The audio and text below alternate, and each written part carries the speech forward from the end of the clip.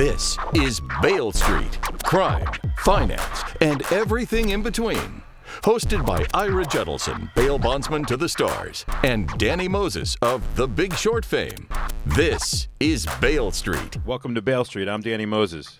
I'm Ira Jettleson. We're lucky today to have Casanova. Hey, what's going on? What's That's up, my man Casanova? right here. Who Ira, fortunately or unfortunately, met up with recently. I took out Casanova, a.k.a. Caswell. Yeah. A couple was about 2 weeks ago. Yeah, like 2 weeks ago, you bailed me out. All I want to do is sing Levert. Oh, Casanova.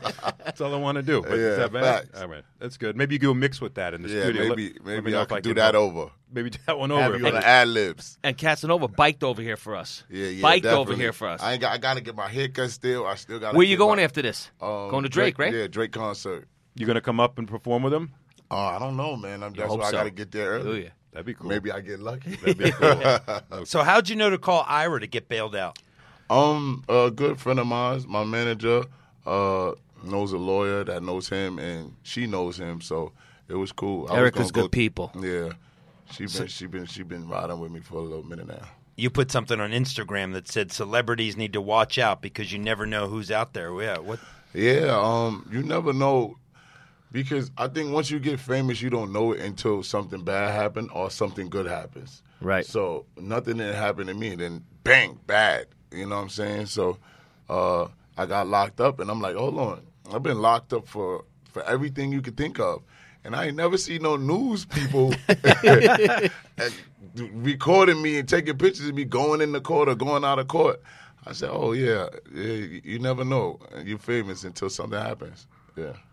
So you spent 7.5 years in Yeah, prison, in so jail. from the time you were 19 to 26, so Yeah. roughly like that. And then you came out a couple years ago, and then I just saw the story on you, how you started making the song "Don't Run." Yeah. I mean, was talk just about that. playing Great around. song. I was in the studio playing around, and after a while, like I used to be around a lot of rappers, called me the Muscle, you know what I'm saying? But then I saw them record. I'm like, hold on, I could do this. this ain't hard. You know what I'm saying? Because you look at you see a song when it's done, and like, how did he think of that? But you don't know. People really take like 3 weeks, maybe 6 months sometimes making one song.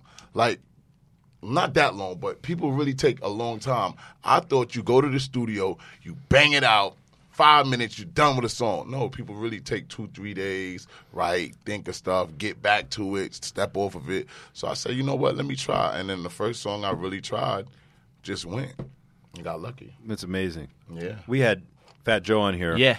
And he basically had the same attitude. He's like, whatever life gives me, I'll just deal with it. And when I'm riding high, I'm riding high, and I know I'm going to be okay no matter what. And his perspective on life, I think, if I take away from watching your interview, is somewhat similar. He has kids, and I guess you have a boy and a girl, right? Yeah, I boy met and his girl. daughter. Yeah. Beautiful girl. Yeah. And that's everything now, right? I mean, I asked Joe the same question I'm going to ask you. When you came out, who was there for you? Because Joe talked about a lot of different people that, when he was down and out, nobody was there for him except for a few people. Like he mentioned Pitbull, as soon as he came out, was right there for him.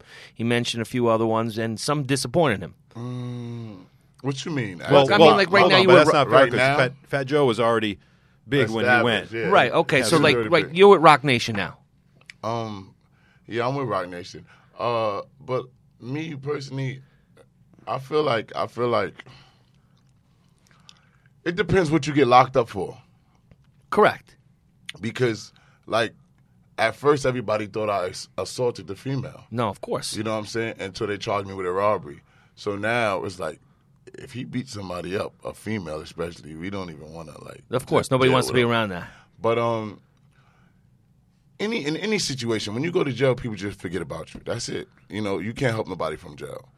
People help people. They could get returned favors. They could get. Now, you were returned inside back. with ASAP, right? Yeah, I was in locked up with ASAP probably when I was like 16. Right.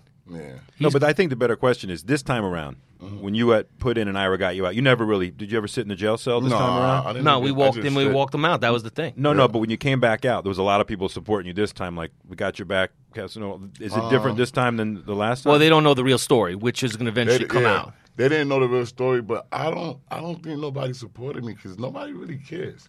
It's like I'm the black sheep. You know what I'm saying? That everybody loves, but you don't really care about. That You know sounds what like a I'm saying? line. I think Why? I think we just made a record. I'm the black sheep that nobody cares about. Yeah. Why do you think that is? Why do you think nobody cares about you? Because you are so popular now. You are a celebrity, but you in your heart don't think anybody cares about you. Because I just been lied to a lot. I'm scorned. That's how you say it. Yeah. I did a lot of time, and I did it by myself. You know what I'm saying? Even like Erica had to sign for my belt. That's my manager. She had to sign for my belt. Nobody else signed for my belt. That's true. Nobody stepped So you up. know what I'm saying? Usually it's a family member. Usually it's a friend. You know what I'm saying? Usually it's anybody that you did a favor for, that loves you, and it wasn't like that with me. So I don't have nobody. So I'm just stuck in my own world. I'm just like, You I feel you're gotta a lone win. survivor. Yeah, I'm a black sheep. I gotta win because there's no other way for me. It's either like succeed or be doomed. There's no in I between. love that, man. You know what I'm saying? Ride or die. Does is going back to prison your biggest nightmare? Oh, definitely. That's my biggest nightmare. I think prison is definitely somewhere no man should be. You know what I'm saying? Because if I'm a gangbanger, so I go to jail, I'm gonna gangbang. You know what I'm You saying? have to when you're inside. You know that. So it's like you might get new charges, you might not. So you could go to jail with 2 years and then end up doing 10. You know what I'm saying? You know what, Dan? You know what that means, right? He's Yeah. going inside to survive. He's going to do whatever he Tony, fuck yeah, he has we to talked do. about That's yeah. how it goes. So, yeah, jail is definitely a place that I wouldn't want to go, and it's beautiful, especially when you experience life. You know, when I was young, I didn't know nothing. You've never been in no countries, you never been in those different cities, so you don't know what you're missing. You just in there doing your time. But now, if I was to go to jail, it'd be like, damn, look at this. Like, knock on wood. It's just like, damn. You got too much to lose now. You didn't have damn, anything there. it's BET weekend today. Oh, man, I'd have been there. Oh, it's the war. It's just the, you know what I'm saying? You can't go to if you're in Coxsackie, you can't go to Drake tonight. Nah, definitely. Yeah, I got to go. Are you real quick? Are you a different man after 3 years solitary in Rikers than you were before you went in? Definitely. I just said it the other day. I said I think I need to speak to a psychiatrist because I don't even talk about stuff like that. I don't talk about it with my girl. I don't talk about it to my friends. I don't even complain, but I do be mad. You know, certain things I'll be mad about that my girl will be like, just tell me what I did, and I don't. Because it's like I don't even want to show that weakness. Like, you know, girls use that against you. You be like, yo, why you always looking at that dude like that? So now she know what gets you mad. Of course. So now, So you're institutionalized. in a yeah, lot of I'm ways. definitely institutionalized, Institutionalized. and I'm definitely boxed in. But you know what I'm saying? I bottle my emotion. Last question. Rikers talking about being closed. I assume you're a full supporter of Rikers being shut down completely. Is that Yeah, I think so. I think the COs at Rikers, man, truthfully, they don't know what they're doing. You know what I'm saying? They're not there to police you. The inmates police the inmates. So why are you even there? You know what I'm saying? You can't protect nobody from nothing. You could just you could be a fire extinguisher. You could just put out the flames, but you can't stop the flame from happening. You know what I'm saying? So I feel like definitely that should be broken down. Maybe people stop going to jail for little stuff like weed and Well, hopefully they're going to start doing that. But one quick question for me, because Yeah. I know you got to jump. The whole Khalif Browner thing. You know, I was involved with I was on Spike on Jay-Z's thing, and you know what happened to Khalif when he went in for that. You were in solitary over there, Yeah. correct? What'd that do to you? solitary. I did a lot of stuff. I remember. How'd you like being locked up 23 and only having that hour? It was crazy. Fuck with your mind? It was crazy. Yeah, definitely.